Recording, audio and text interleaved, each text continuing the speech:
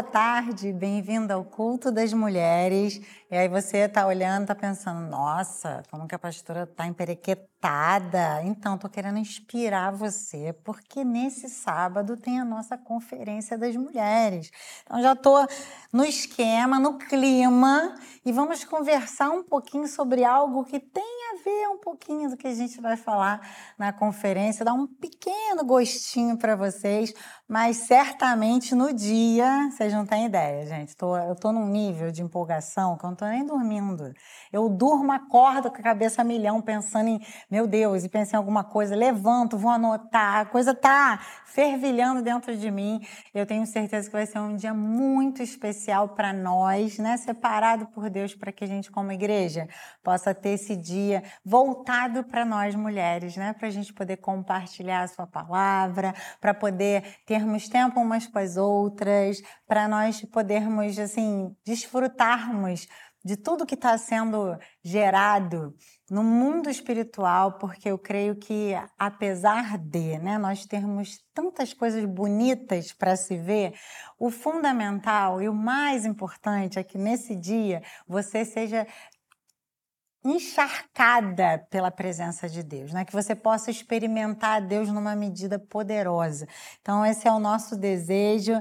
Eu espero você lá, né? E que a gente possa, de fato, experimentar o poder da presença de Deus juntas, para celebrarmos ao nosso Deus juntas nesse dia especial, sendo totalmente desenvolvido para que tenhamos um marco na nossa vida. Até lembrando, a gente pensa assim, né? Eu estava pensando, gente, a gente é empolgado, né? A gente fica bolando um monte de coisa e tal. E eu fiquei lembrando que uma das coisas que sempre me chamou a atenção é que Deus é um Deus de marcos, né? E esses nossos encontros anuais, eles acabam se tornando marcos, né? Ano passado foi um marco na minha vida, foi um marco para a vida de muitas irmãs, né? Que sempre falam, o que foi aquele dia? Eu lembro daquele dia isso, né? E se tornou um memorial. Os marcos se tornam memoriais. Então, eu peço a Deus que esse nosso próximo encontro seja, de fato, um marco de Deus na nossa vida e um grande memorial dele, para que você possa se lembrar e fazer com que você o glorifique de maneira extravagante e poderosa por tudo que ele vai fazer. Amém? Então, vamos começar com o nosso salmo. Queria ler com você um trechinho do Salmo 112, um salmo que certamente, eu acredito que eu já ministrei sobre ele, mas eu acho que é um salmo que tem a ver com o que nós vamos conversar aqui. Salmo 112, até o versículo 4, fala: Louvai ao Senhor.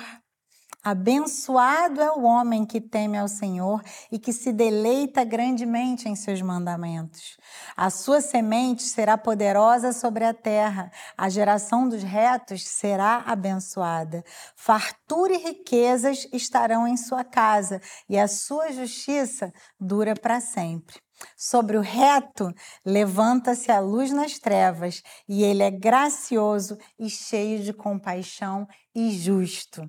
E aí eu quero te chamar a atenção para esse versículozinho. Primeiro, para o início, né, que fala: abençoado é o homem que teme ao Senhor e se deleita grandemente nos seus mandamentos. E aí, no versículo 4, ele fala: sobre o reto levanta-se a luz nas trevas. Na versão revista atualizada, fala: ao justo nasce luz nas trevas. E eu fiquei pensando sobre essa dualidade, né? Na palavra, se a gente for ver, quando a menção de trevas, elas se relacionam sempre com a angústia do homem, né? Com as lutas do homem, ou com a ignorância do homem, né? A palavra se refere ao homem estar andando nas trevas porque ele está sendo ignorante aquilo que Deus, né, tem para ele, ou os mandamentos, vivendo distante dos mandamentos de Deus, né? Sendo ignorante essa realidade. As trevas falam de morte, as trevas falam desse lugar de sequidão, de incerteza. E dentro desse contexto, para mim, o que me chamou mais atenção, meditando sobre o que a gente vai conversar, né, nessa conferência, é essa questão de quando nós nos colocamos nessa posição, assumimos a posição de nos deleitarmos grandemente nos mandamentos de Deus. nas trevas que por acaso nós possamos estar atravessando, há essa chance, essa possibilidade de ser levantada à luz. E a luz é esse poder que existe de trazer uma divisão, um fim para esse tempo de trevas. Porque, assim, eu não sei se você gosta de pensar, eu gosto de pensar profundamente, né? Quando a gente pensa em trevas, a gente pensa em escuridão total. Então, está naquele ambiente de trevas, você está naquele lugar em que você não enxerga nada. Nesse lugar que você não enxerga nada, qualquer luz já é uma esperança. Você está preso dentro de um ambiente, não sabe como sair dele. Se você acender um fósforo, aquela luz é suficiente para te dar um prumo, para te dar uma esperança de eu tenho como sair daqui. Se os seus olhos não conseguiam ver saída, agora há esperança porque uma pequena luz surgiu, uma pequena luz se levantou. E a palavra aqui está deixando claro para nós que existe essa possibilidade ao reto.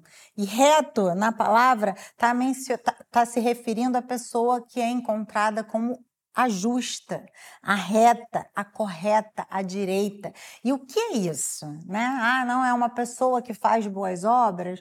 Não somente. O reto, segundo a palavra, é aquela pessoa que anda de maneira reta e alinhada com o que Deus tem para si. Por isso que no início o salmista fala que aquele que anda, que se deleita, ou seja, o seu prazer está, o grande prazer da sua vida está em viver os seus mandamentos. Então, ser reto, aquele que tem a possibilidade de, mesmo no momento de angústia, de incerteza, de abatimento, de tristeza, saber que existe essa possibilidade de se levantar uma luz, ou seja, de vir um socorro até ele, essa pessoa é essa que está alinhada com os mandamentos.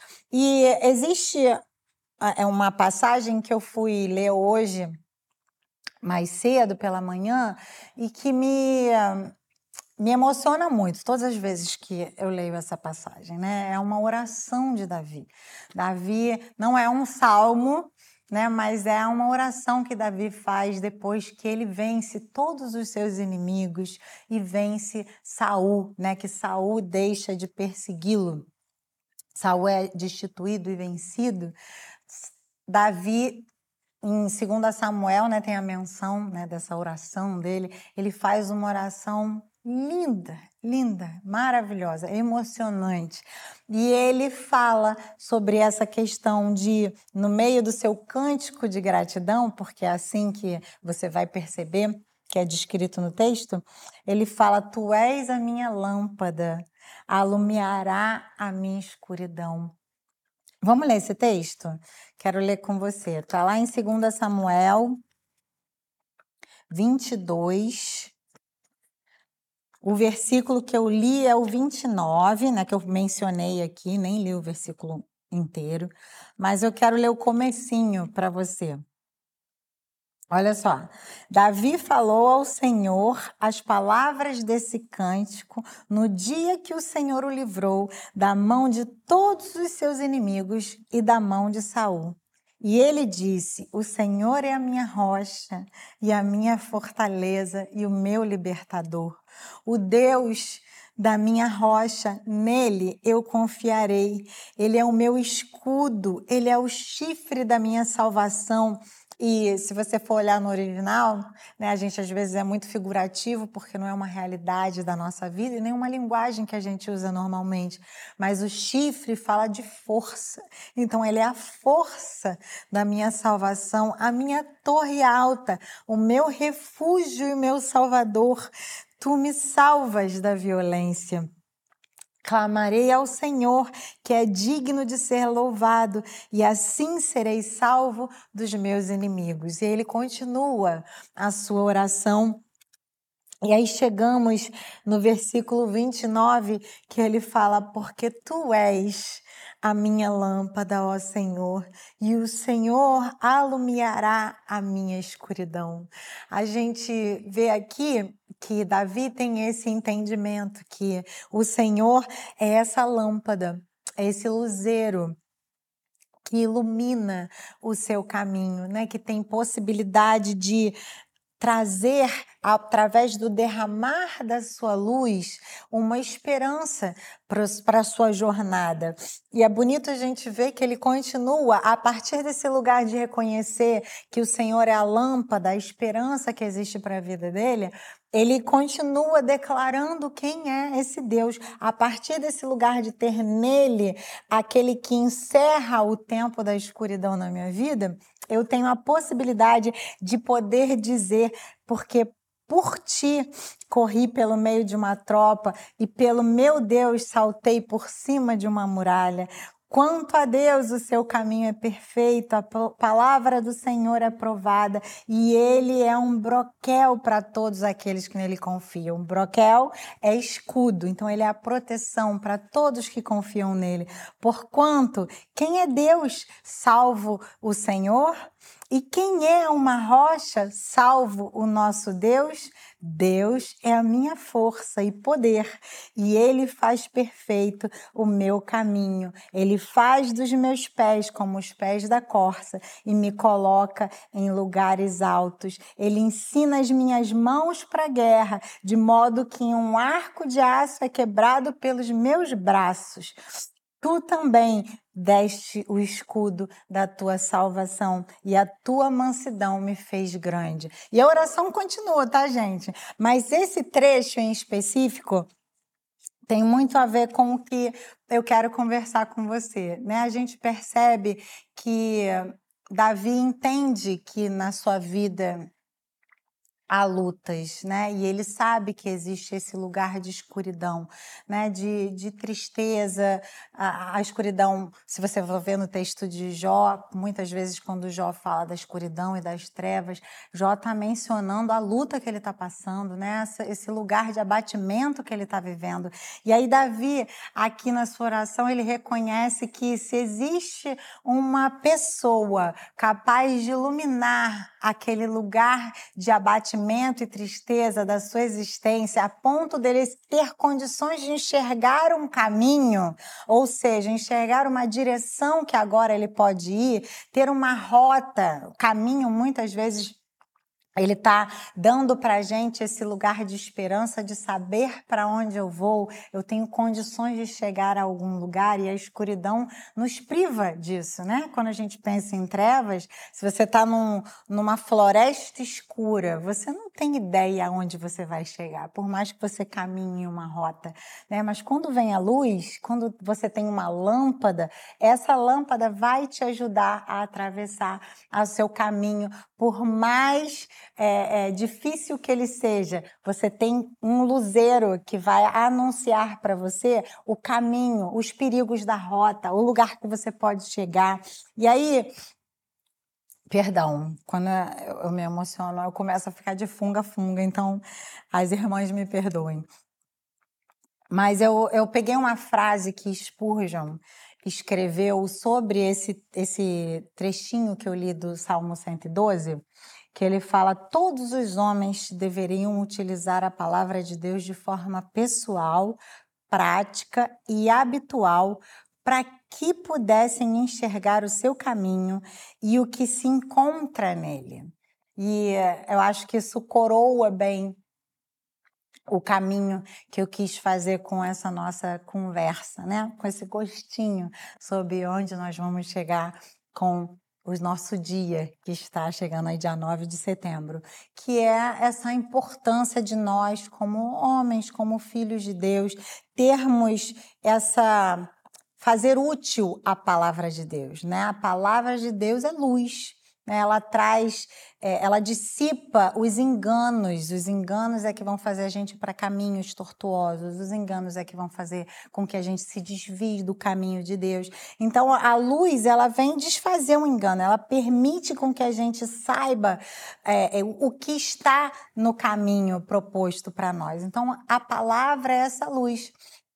E a gente tem condições, a partir da exposição, da gente utilizar a palavra, como o Spurgeon falou, eu achei essa terminologia que ele usou muito interessante, né? Fazer útil a palavra. A palavra está aqui disponível para nós, mas muitas vezes ela é ineficaz porque a gente não faz uso dela, porque a gente não recorre a ela, porque a gente não se debruça nela, porque a gente não medita nela, porque se de fato o fizéssemos, ela ia se tornar algo útil para o nosso dia a dia. Eu pensando na minha vida, né? Quantas vezes eu passei por situações que eu não sabia o que fazer, né? Que eu não tinha em mim as respostas, que eu não tinha a solução, que eu não encontrava a possibilidade de sair daquela situação em que eu me encontrava.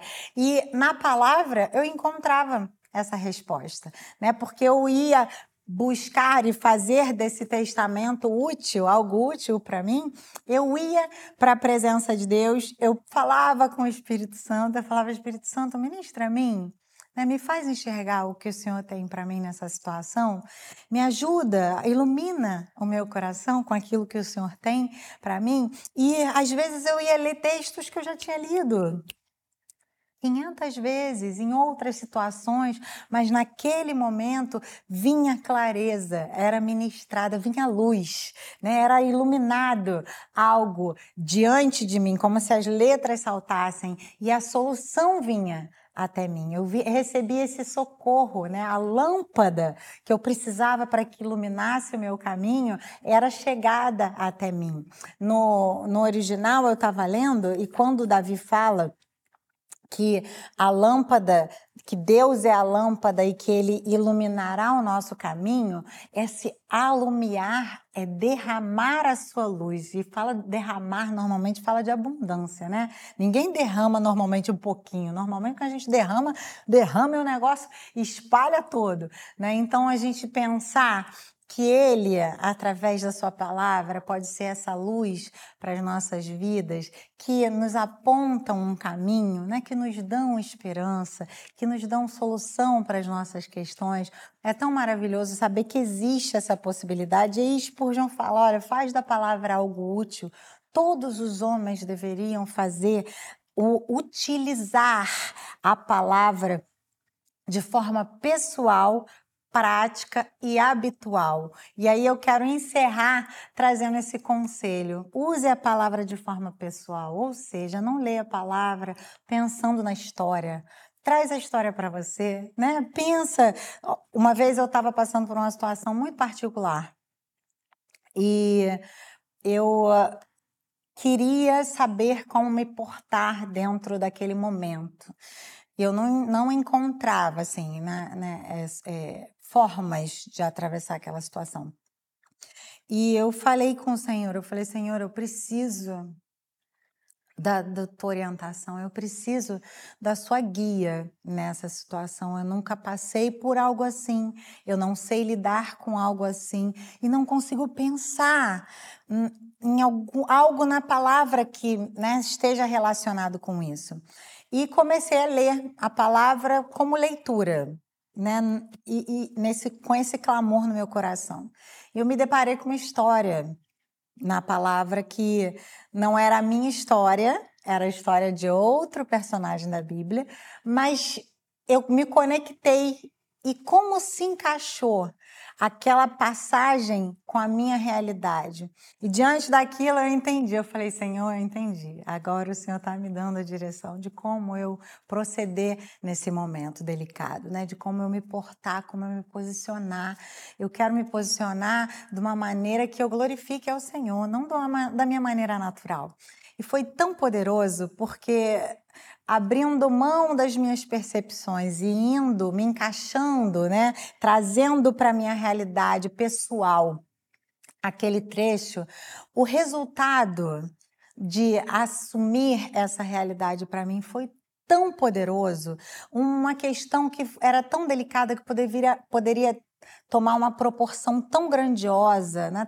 Se transformar num problema tão grande, se tornou uma delícia, porque eu pude desfrutar desse lugar de descanso em Deus. Quando a gente está no caminho de Deus, quando a gente de fato se deleita grandemente nos mandamentos de Deus, é tão impressionante, porque de fato dá esse lugar de descanso no nosso coração. Então, essa coisa de você trazer a palavra para algo pessoal, para algo prático, ou seja, não apenas fazer uma relação com a sua vida, mas você ter esse lugar de vou praticar isso que eu estou lendo, né? Vou trazer para a minha realidade e habitual, ou seja, não ser uma coisa esporádica, constantemente você ter esse lugar de ir para a palavra, buscar nela a luz, a solução, a resposta para a sua questão, trazer a palavra para algo pessoal, transformar aquilo na sua realidade, ser algo que se torne prático, colocar em prática aquilo que você lê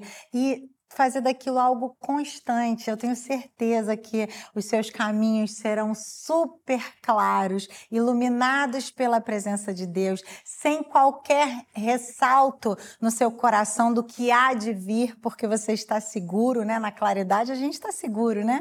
Quando a gente está diante da luz, a gente não tem medo de que rota que a gente está indo, porque está tudo muito evidente diante dos nossos olhos. Então, o meu desejo é que você encontre na palavra esse lugar, né, de ser uma utilidade para o seu dia a dia, ser algo habitual, constante, se tornar algo pessoal e prático para que você tenha uma vida cheia de esperança, cheia de deleites e cheia de alegrias, porque é isso que o nosso Deus tem proposto para nós. Espero você, minha irmã, no dia 9 de setembro, lá no Qual Stage, para a gente continuar conversando sobre o poder de Jesus e tudo que Deus tem reservado para nós nesse dia, que vai ser maravilhoso. Até lá!